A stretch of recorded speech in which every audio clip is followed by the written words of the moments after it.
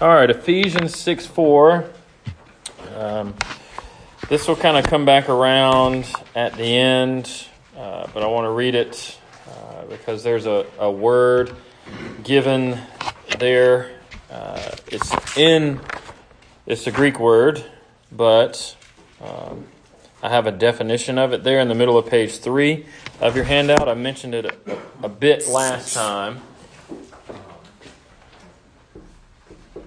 P-A-I-D... Paideia, however you want to say it. The New King James gives the word training. I think some older translations say nurture. Maybe the ESV, I think, says instruction, something like that. This is the first of the two words at the end. It says, Ephesians 6:4, "You fathers, do not provoke your children to wrath, but bring them up in the training," paideia, "and admonition of the Lord." Part of the argument that we'll be looking at in just a moment with one of these longer quotes is that paideia is a broader term than just parenting, right? And that it was a cultural term that had certain understandings, and that the Lord, in bringing Christ, when he became incarnate and sending the apostles out, when they were sent out, would have had these things in mind. We believe God is sovereign, that he controls everything from beginning to end of history. Why not even these details? It's kind of a question I have at the end, but it's something that maybe you should begin to toss around in your brain. If you look on page 4, so the very last page, the very back, it's Roman numeral 5. Was it accidental or arbitrary for Christ to be born when he was? When he was. And therefore have the apostolic work take place among those whom it took place? Obviously, the answer to that is absolutely not. It was not accidental. It was not arbitrary.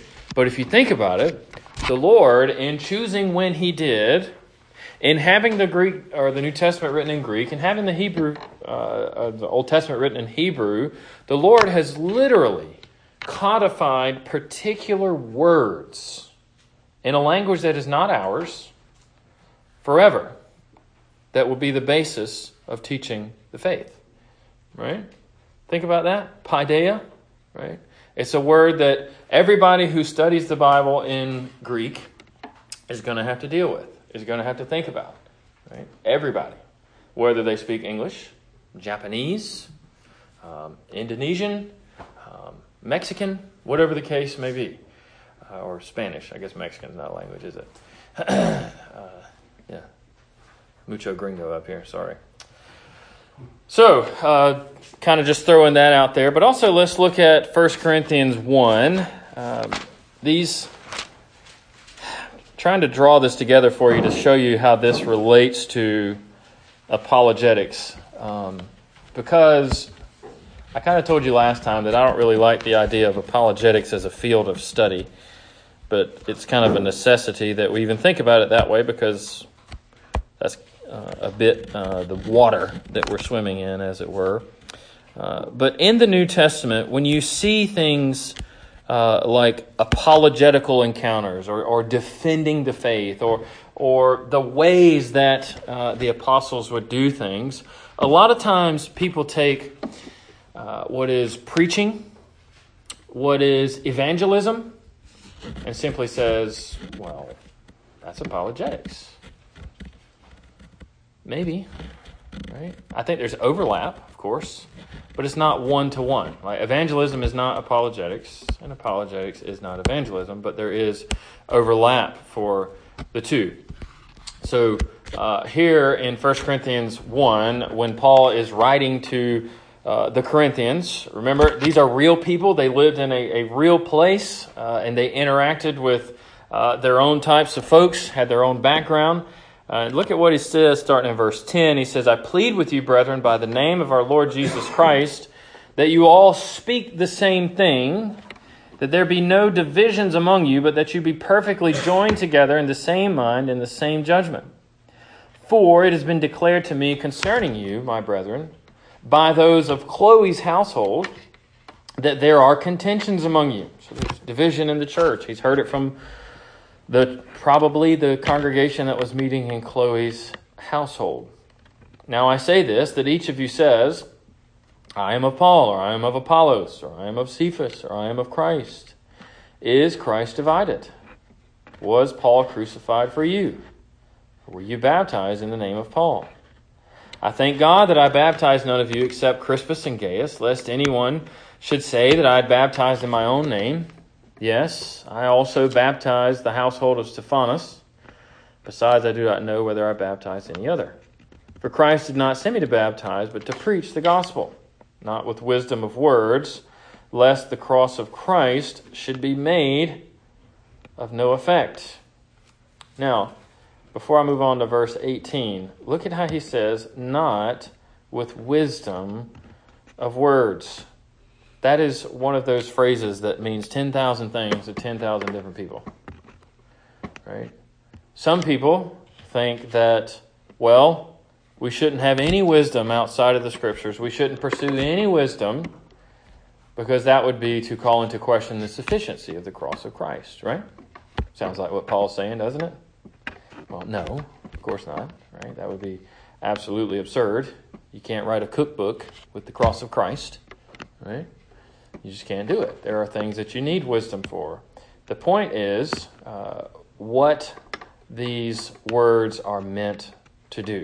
And that's where he gets at in the following verses. He says, for the message of the cross is foolishness to those who are perishing. But to us who are being saved, it is the power of God.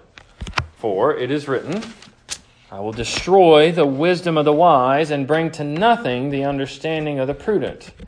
Where is the wise? Where is the scribe? Where is the disputer or the debater of the age? Has not God made foolish the wisdom of this world? For since in the wisdom of God, that means in Jesus Christ, the world through wisdom did not know God, it pleased God through the foolishness of the message preached to save those who believe.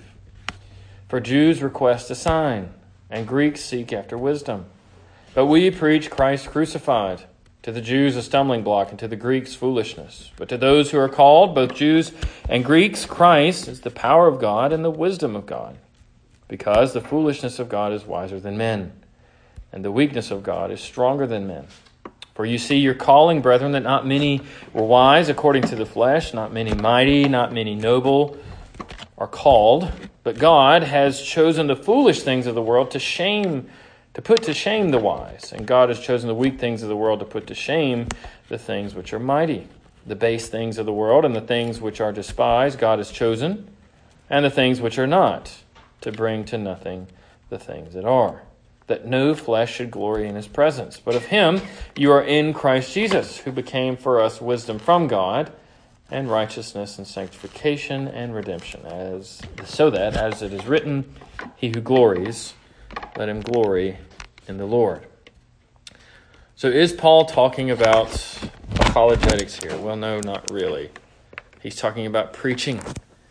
He's talking about the heart of the gospel, the apostolic ministry. That they did not go out with a worldly, wise method. They went out with the preaching of the cross of Christ. It's sufficient to do what God has for it to do in preaching. We'll get back around to that in just a bit. So let me do these reminders really quick. First, on page 1 there, Roman numeral 1, keep apologetics and the efforts of man in perspective. Right. My point in saying this is, and this is something we covered last time, is twofold really. One, know that no wisdom of man or no power of your rhetoric is going to simply bump somebody into the kingdom, right? God has to do that work upon the heart. However, God does use your rhetoric. God does use your words. Right? Yes, God uses you, but God does not depend upon you. Right? So if you're sharing the gospel, which is a type of apologetics, it's not exactly the same, But if you're doing that, know that it does not depend upon you, but God does choose to use you at times. Second, apologetics is a tool, like a light or a pointer for or to the truth. This is one of the things I drew on the board last time. It's actually really helpful. I promise. It might shock you. All right, so imagine the truth to be up here, or we could just say God. All right, and everything is meant to be used. We could say everything with quotes, but everything functions in its truest sense to bring us to God. So we have apologetics. We have reason. And we even have, you remember the big one I put on the board last time that kind of makes you shake when I write it? The Bible. You see, we like to go apologetics, reason, and then like a special bubble for the Bible right here. No. I'm not saying that the Bible is equal to apologetics or reason. That's not my point. My point is that they are all tools, and we could list any number of things, to bring you to the truth, to bring you to God, right? Apologetics works alongside Scripture. It can work by Scripture. The goal of apologetics is the same thing as the goal of Scripture, to bring you to true saving knowledge. Fourth, the work of apologetics is a good work, therefore to be pursued with all one's might, just as one would any other good work. 5, being ready requires preparation. Remember the verse in 1 Peter that a lot of people go to talk about apologetics. Being ready to give a defense of the faith. You can't defend your faith by implication if you're not ready. Right? Prepare yourself. Sanctify the Lord in your heart is what Peter says. 6, the way to do that. How do you sanctify the Lord in your heart? Steady time in the Word and prayer. Point 7, the world has questions that only Christians can provide full answers for. It is not true to say that the world has questions that only Christians can answer. Everybody can give an answer, right? But only we can give the fullness, right? There's truth everywhere in some sense. We can all chip away at it, but Christianity alone has the fullness of the truth for these questions. Number 8, your answer does not have to be perfect, but it ought to give you a clean conscience, which is what Peter says as well in 1 Peter 3, so that whatever evil they may say is false. 1 Peter 3, I think it's verse 15 and 16, if you want to write that down and go look back at it. But your ability to give an answer is part of your conversation in Christ. I'm taking that word from the King James Version in 1 Peter 3:16, I believe it is. Now, Beatty's 3 parts to apologetics. Maybe you remember these, but remember, apologetics as a discipline is kind of a new thing.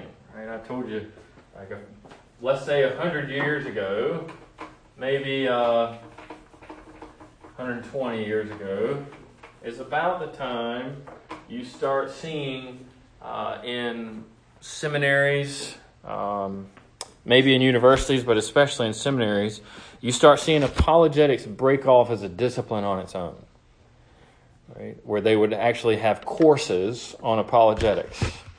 You see, that's kind of new, isn't it? Kind of modern. All right? But it's helpful to know what they would have meant by it and how we should think about it too. Apologetics, it's just the 3 points there. There's the philosophical proofs, there's the historicity and divine authority, and 3, the practical results. And we hinted at a bit of that last time, but those are your review points.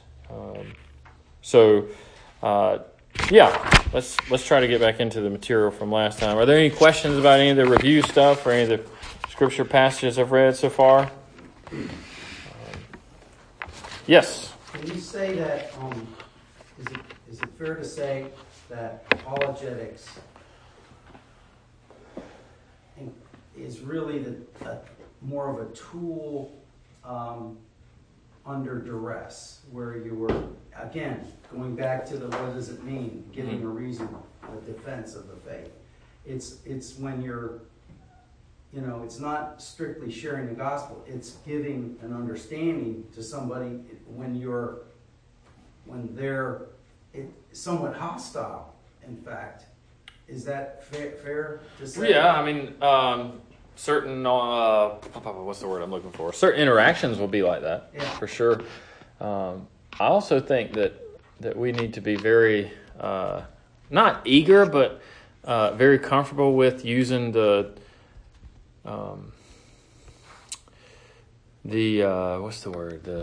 principles that Christ gave the apostles when he said to wipe the dust off your feet and don't throw your pearls before swine.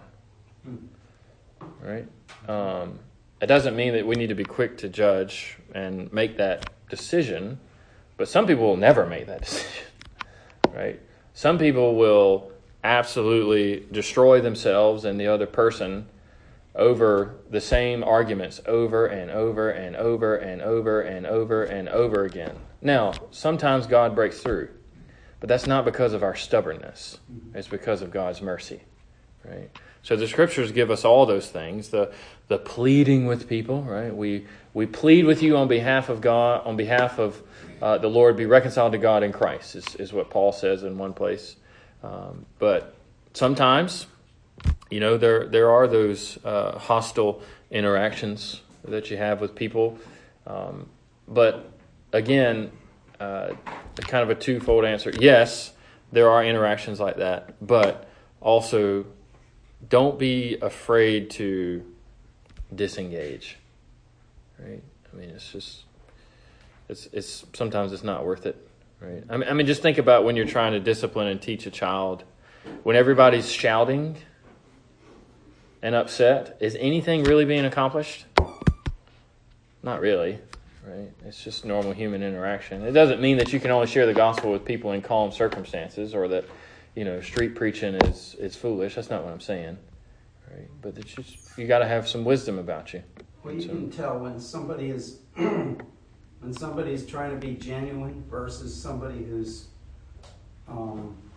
just trying to stir things up and just trying to be obstinate and ridiculous. And it would depend on the context too. Like, bringing up street preaching. I have a friend who does a lot of street preaching, and he'll post videos of it. Like, he's been at college campuses the past few weeks, and they just scream and yell, and they bring out their enormous Bluetooth speakers and play music so nobody can hear him.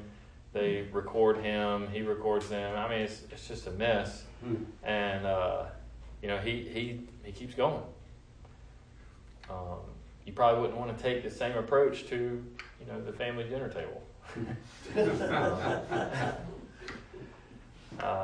When I have had interactions with family in the past and had another pastor get involved to try to resolve the conflict, this older pastor looked at me and said, "Can you just promise not to talk about it anymore?" I was like, "No, I can't. I can promise not to bring it up at certain times, yeah. But, making this vow that you're never going to talk about it because it makes people get upset, it's not the way either." Right? So, anyway, very practical and good question. So let's look at page 2. I put a bracket about midway through the first paragraph where we resume from previous lesson.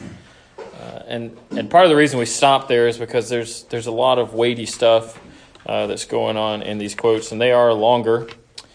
And this guy, I forgot to bring the book. I did bring this other book. Let me give it to Andrew before I forget.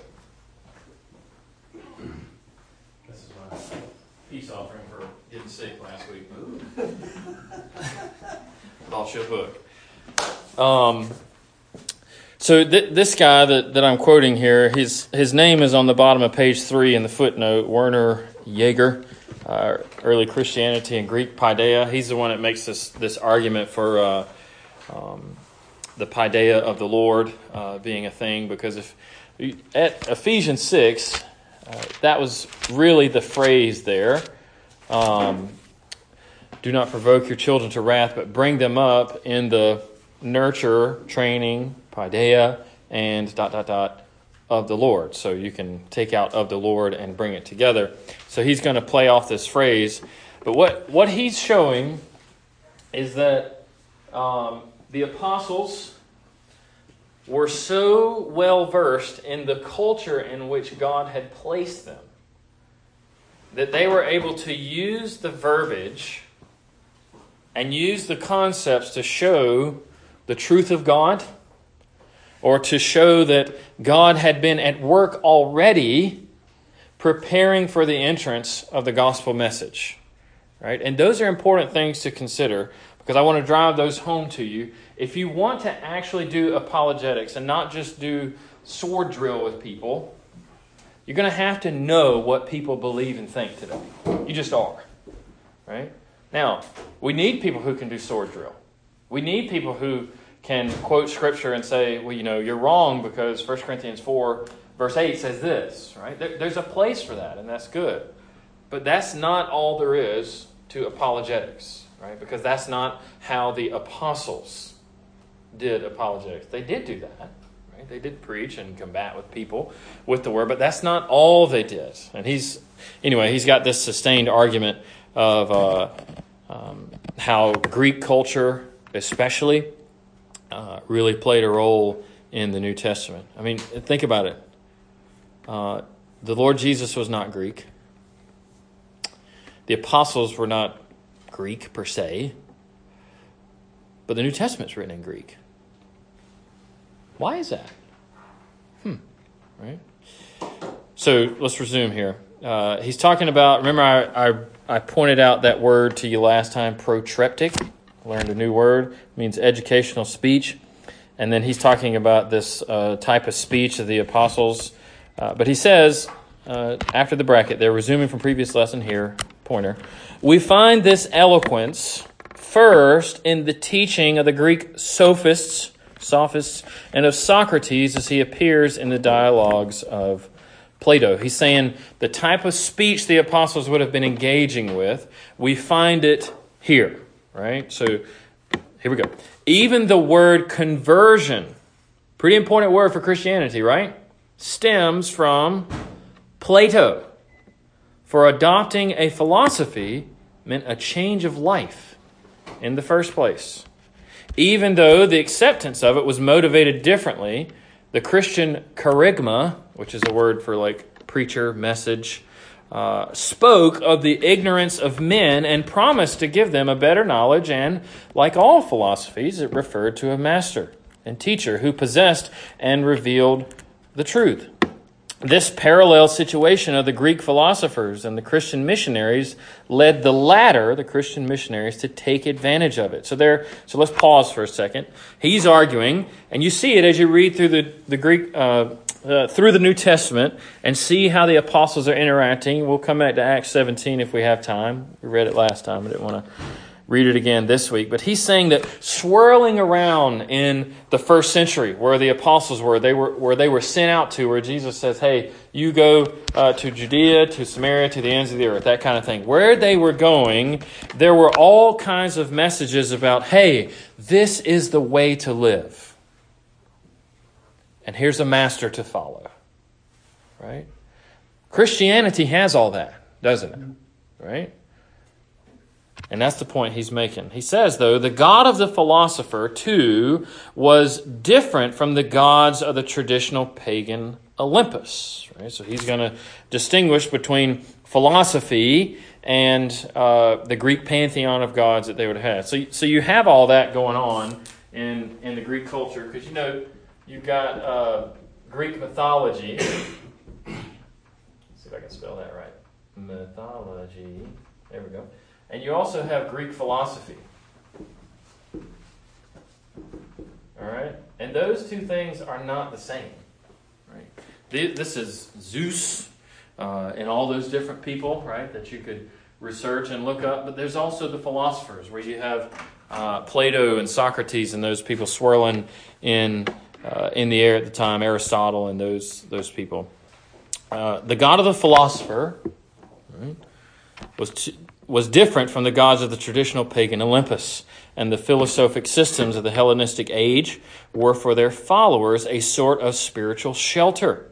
The Christian missionaries followed in their footsteps, and if we may trust the reports found in the Acts of the Apostles, so this guy was kind of skeptical of Christianity, they at times even borrowed their arguments from the predecessors, especially when addressing an educated Greek audience. What he's referring to here is Acts 17, and here's where he's going to talk about it. This is where Paul is in Athens, and he encounters the Greek philosophers there, and he says, here's all these idols you have around you. Here's one I see to an unknown God. This God you say is unknown. He's the one I proclaim to you.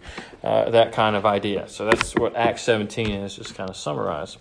But he says here, that was the decisive moment in the encounter of Greeks and Christians. Right? So he's viewing Acts 17 as a decisive moment in the encounter of Greeks and Christians, as if the Lord Jesus Christ, through the Apostle Paul, confronted Greek philosophy.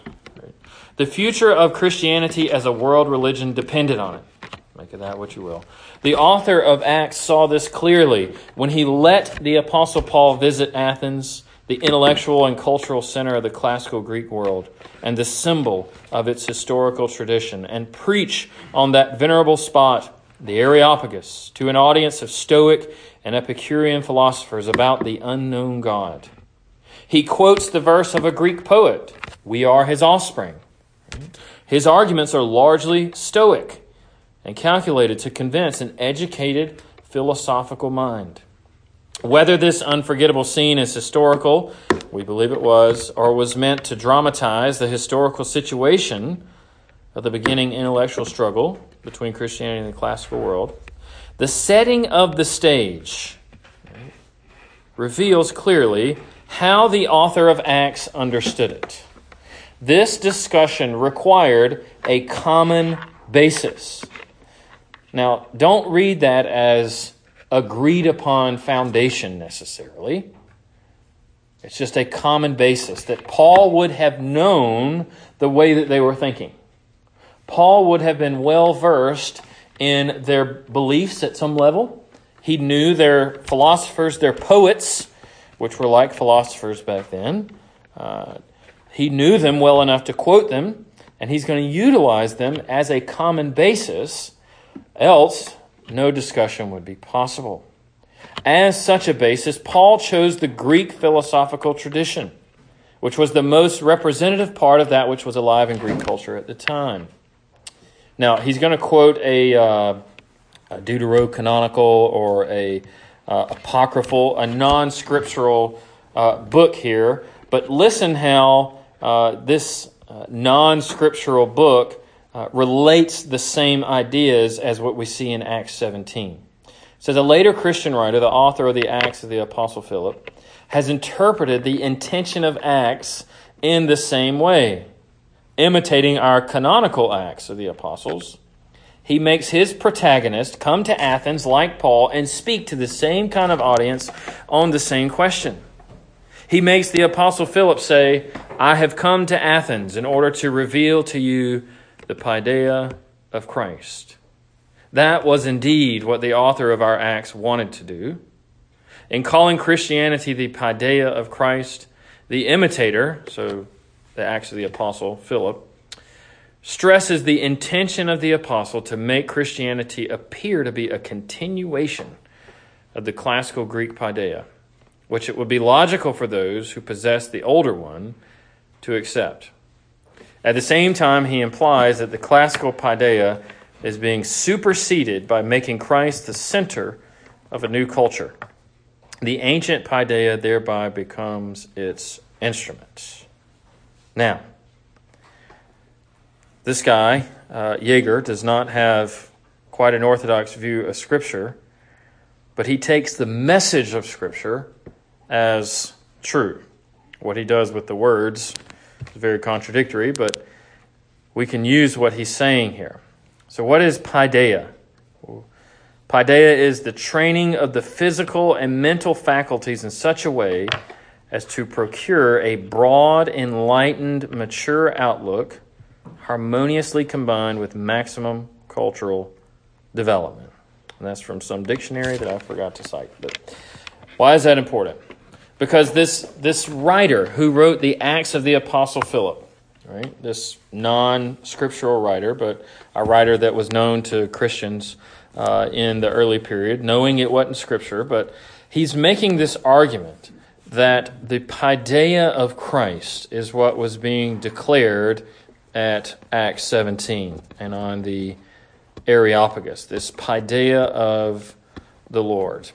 And Jaeger is saying that he goes on to say, because I couldn't quote the whole chapter, that this is a very prevalent idea in the early stages of Christianity, that the Lord used ancient Greek culture, that the Lord used the verbiage, the thinking, the manners, and all those things of that world as the place in which he would bring the revelation of his Son.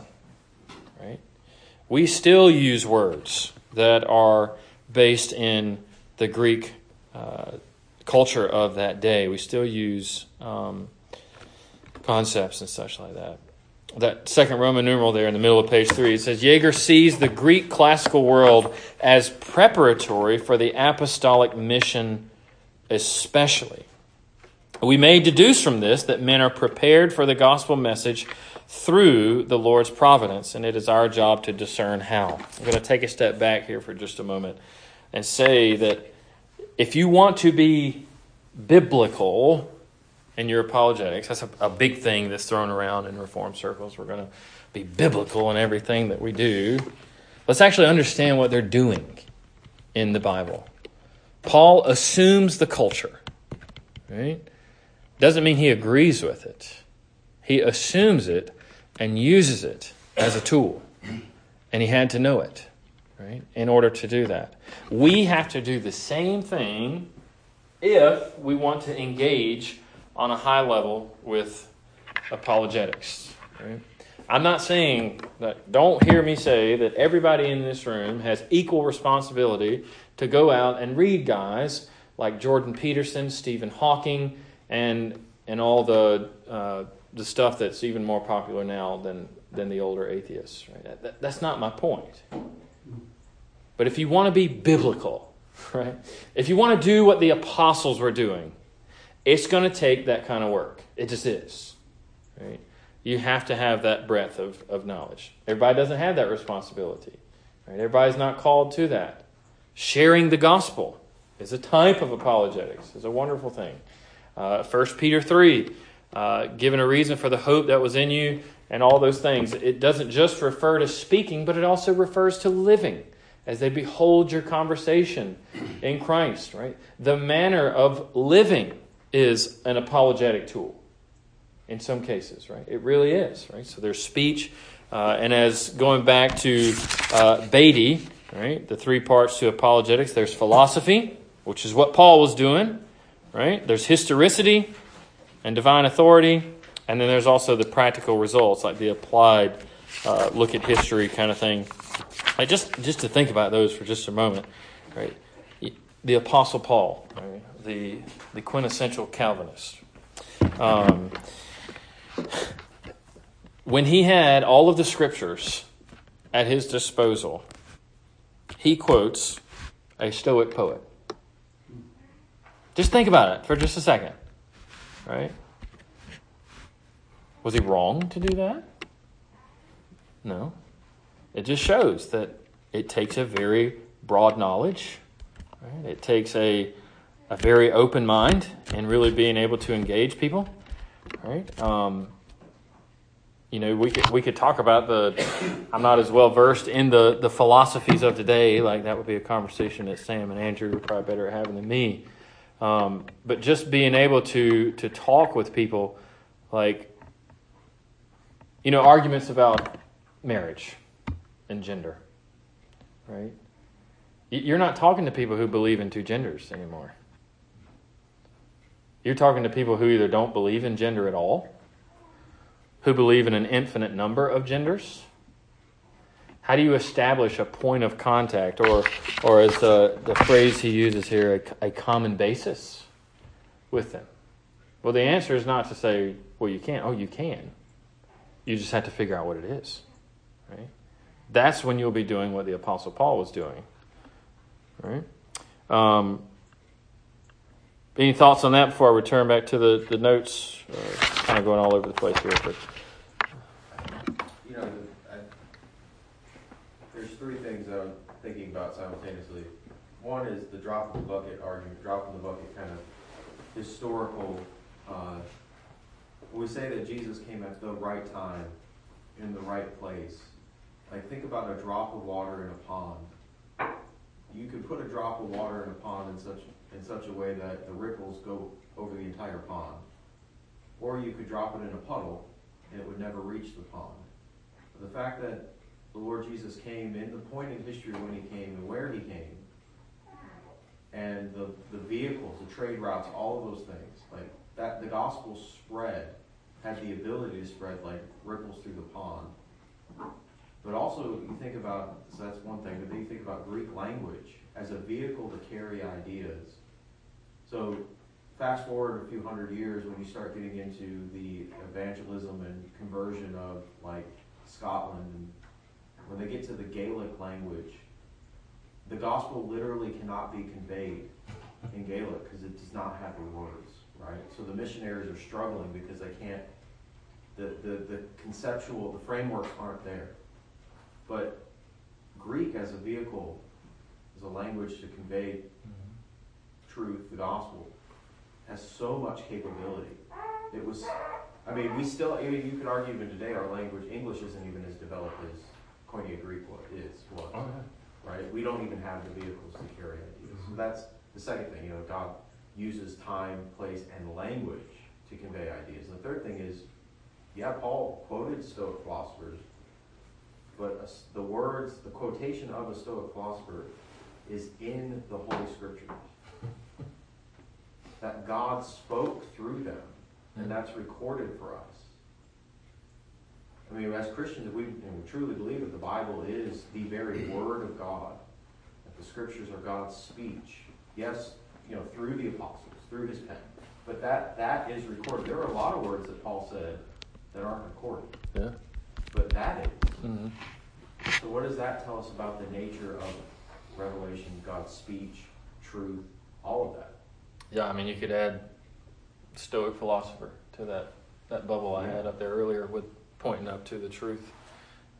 So when we get to that common basis, I have found a conversation with people.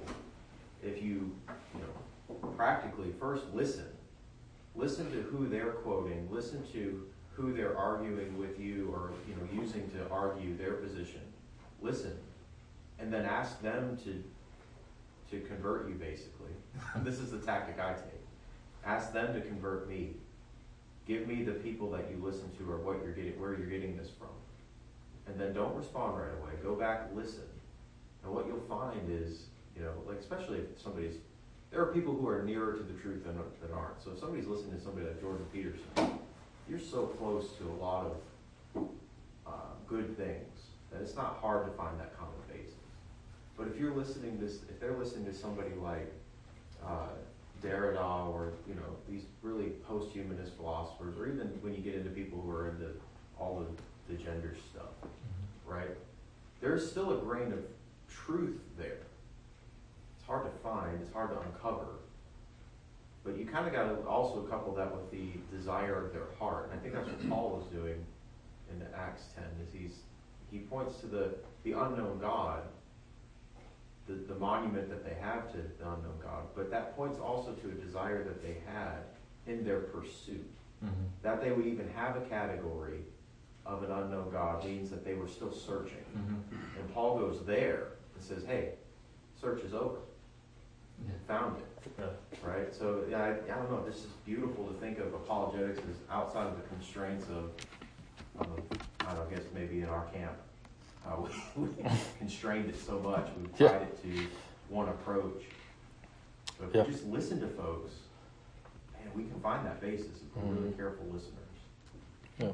But also, the basis he chose was not just some arbitrary basis or some superficial basis, but actually got to the heart of presuppositions, got to the very underlying, wasn't, it was really deep, underlying. It was very short and concise, but it was deep and underlying. Where do we depart? Where does this branch, where does this tree start heading in two different directions, okay? Yeah. And so that's also an important part of apologetics, is choosing a ground where you really seriously take, as Andrew was, you really seriously take the other person's view and understand what their view is, so that you can understand what it is. Where did they go wrong? Yeah. What is the point? Where does the spirit need to go? Okay? No, and especially when you start talking about apologetics very narrowly like this, you begin to see how it's not for everybody in the same way, right? It would do my wife very little good to read Derrida, right? Even if one of her long-lost friends had started following Derrida or any other modern, very non-Christian philosopher, right? But somebody like me, or some older saint, or let's just say my son is 9 years old and is really passionate about sharing Christ with his uncle, who is not a Christian or something like that on one side of the family. What's the best way for Jude to do that? Right? Would it be to read Jordan Peterson? No, right? It would do him little to no good. And also, this is part of the reason, too, that we have to be careful about how we, the whole argument about what do we do with our children with sending them to college, right? It won't really work to simply say, well, we should only send our kids to Christian schools, right? As an ideal, that's good. But it's just not possible in every situation, right? It's just not, right? And sometimes we are going to be placed in circumstances where we're going to have to be challenged. But you don't want to do that with just anybody, right? You don't want to send somebody with very little Christian training and very weak basis in their faith to a very secular university, right? You just don't. Now, if you've got a young man or a daughter who is very well endowed mentally, right, and can handle these arguments and is very well read, maybe, right? We know that the Lord keeps his own, so he's going to secure those children if they are really in Christ, we might say. But also, the Lord did this roll over and die philosophy. It doesn't work. It's just not going to work. We have to build things, first of all. That is true. But some people are going to have to go to the front lines of battle, but it's not for everybody. That's another discussion. But let me get back to the notes here. We've got about 10-ish minutes, not quite 10. All right, so he argues that with a knowledge of ancient and classical writings, the apostles and Christian missionaries operated from a framework of common basis, meaning, at least partly, they were familiar with the material of the people and chose to interact with it, borrowing helpful illustrations and relying on truths that ultimately point back to the God of Christianity. This helps make sense of Acts 17 and should provide us with encouragement on how to engage our neighbors. I would also point out that the apostles went. Not Lydia, not Simon the magician, not the Ethiopian eunuch. The apostles went, right?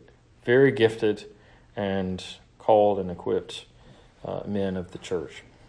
So, first, you will have to get to know your neighbors and the world they inhabit in order to rightly do apologetics with them in the fullest sense. Now, you share the gospel with them. Amen. Please do that.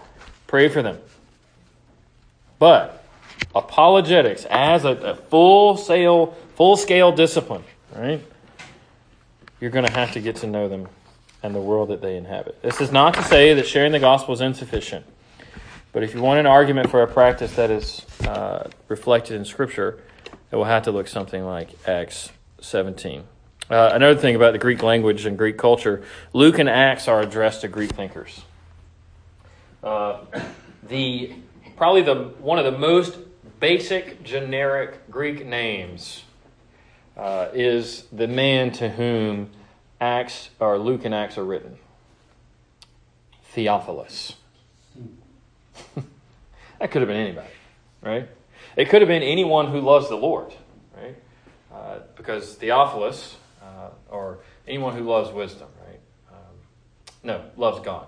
Lover of God is what Theophilus means. Right? It's a very common name. It just was. It would be like writing a letter today to John, right? How many Johns you know? Probably a few, right? So Acts and Luke being addressed to someone named Theophilus, again, you have this playing on the people, this borrowing from the time frame in which they found themselves. And that's what, if we're going to do it biblically, right? If we're going to do it in the full sense, that's how to do it. We have to know the culture and we have to know the people. Just some concluding thoughts here. One, you do not have to be the Apostle Paul to evangelize. Evangelism is a much simpler aim than the work of apologetics. And we are all called to evangelize in certain ways. Two, if you want to operate in a similar fashion as the Apostle Paul, which I don't think the Bible requires of all Christians, then you must engage them beyond quoting Scripture, because this is what Paul did. Three, most fun part of all, right? You have to get to know people. You just do. You're not walking up to a stone tablet that you just throw Scripture at and hope some of it sticks. That's never worked for me. Right? Even when people who are, you talk to street preachers about people who were converted through their ministry, they probably have heard them many times. Right? They go to a place where there's always people, and this same guy hears them for 6 months, and it's the only preaching he hears for 6 months. But anyway. The fourth thing, Confession of Faith 1:7 is what's being referred to there. And why do I reference that? Because it speaks to the sufficiency of Scripture. Because a lot of people will respond to what I'm saying, to even what Andrew was saying, to what Mr. Ed was saying, right, to this idea that you have to be broader than Scripture if you're going to do a full work of apologetics. They'll say, well, you're just calling into question the sufficiency of Scripture. That could not be further from the truth. And what Westminster Confession 1:7 does is it gives you a historical understanding of what the sufficiency of Scripture is. Let me pull it up here because I want to read it to you. Because some people take the sufficiency of Scripture to a absurd conclusion. Like I made the point earlier about you can't write a cookbook using the words of Scripture. Well, Scripture's insufficient then, right? If the logic holds. But Confession of Faith, chapter 1, says, paragraph 7, all things in Scripture are not alike plain in themselves, nor alike clear unto all. All right, so not everything in the Bible is equally clear.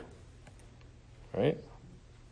Yet, those things which are necessary to be known, believed, and observed for salvation are so clearly propounded and opened in some place of Scripture or other, that not only the learned, but the unlearned, in a due use of the ordinary means, may attain to a sufficient understanding of them.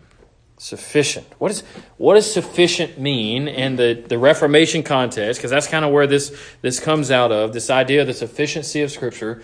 Scripture alone is sufficient to give you the knowledge of salvation. That's what the sufficiency of Scripture is, right?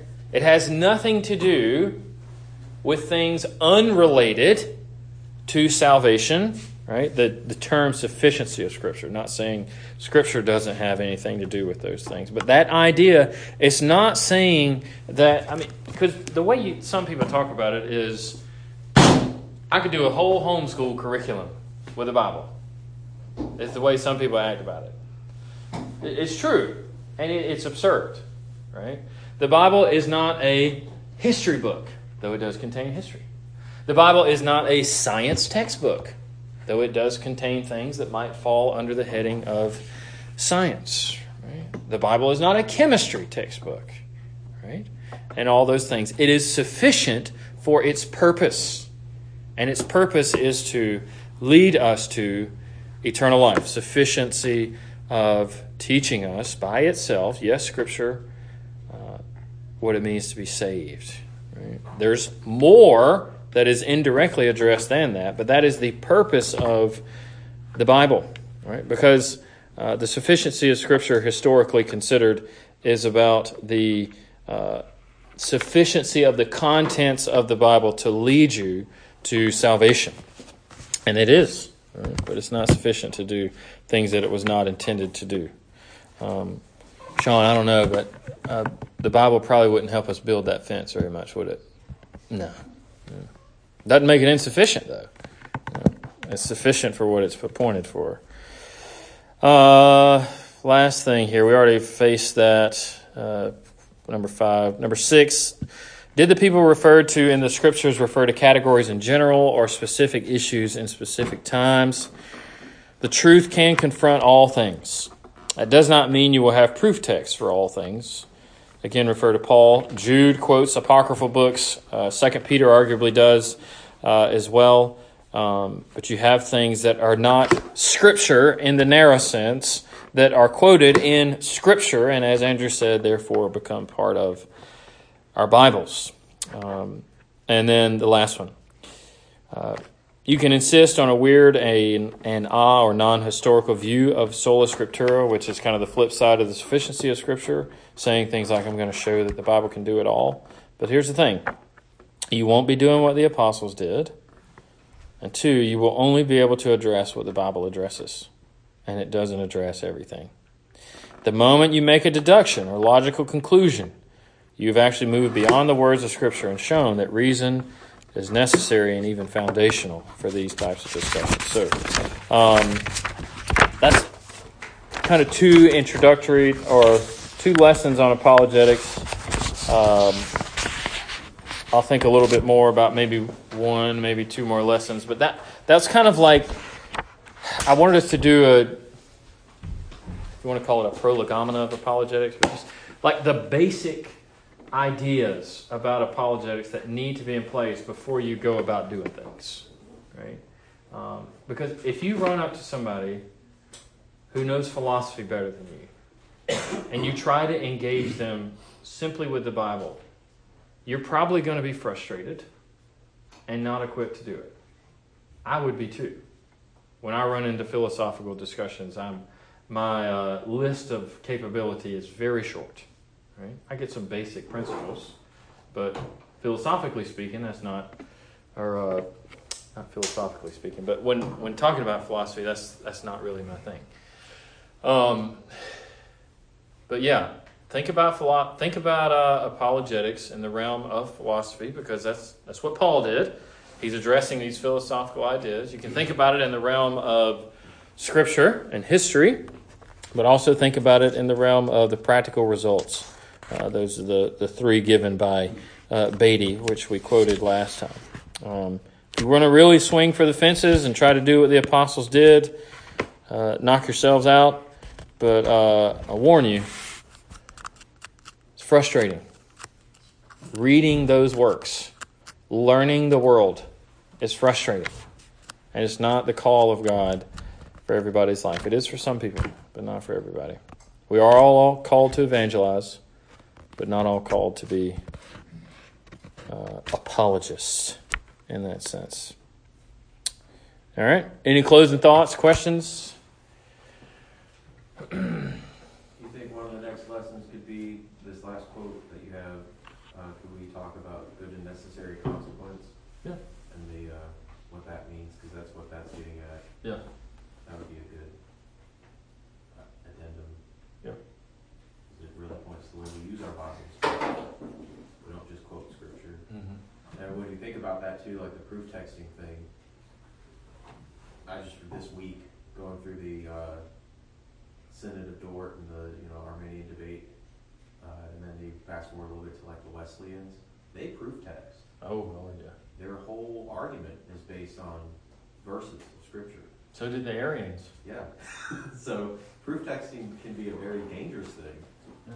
when we don't also have a equally strong understanding of how Scripture interprets Scripture, or the good and necessary consequence of how Mhm. Scripture presents framework. Because that's one thing that when we say the Bible is sufficient, yes, and also the Bible is deeper or goes further than any philosophical system of man.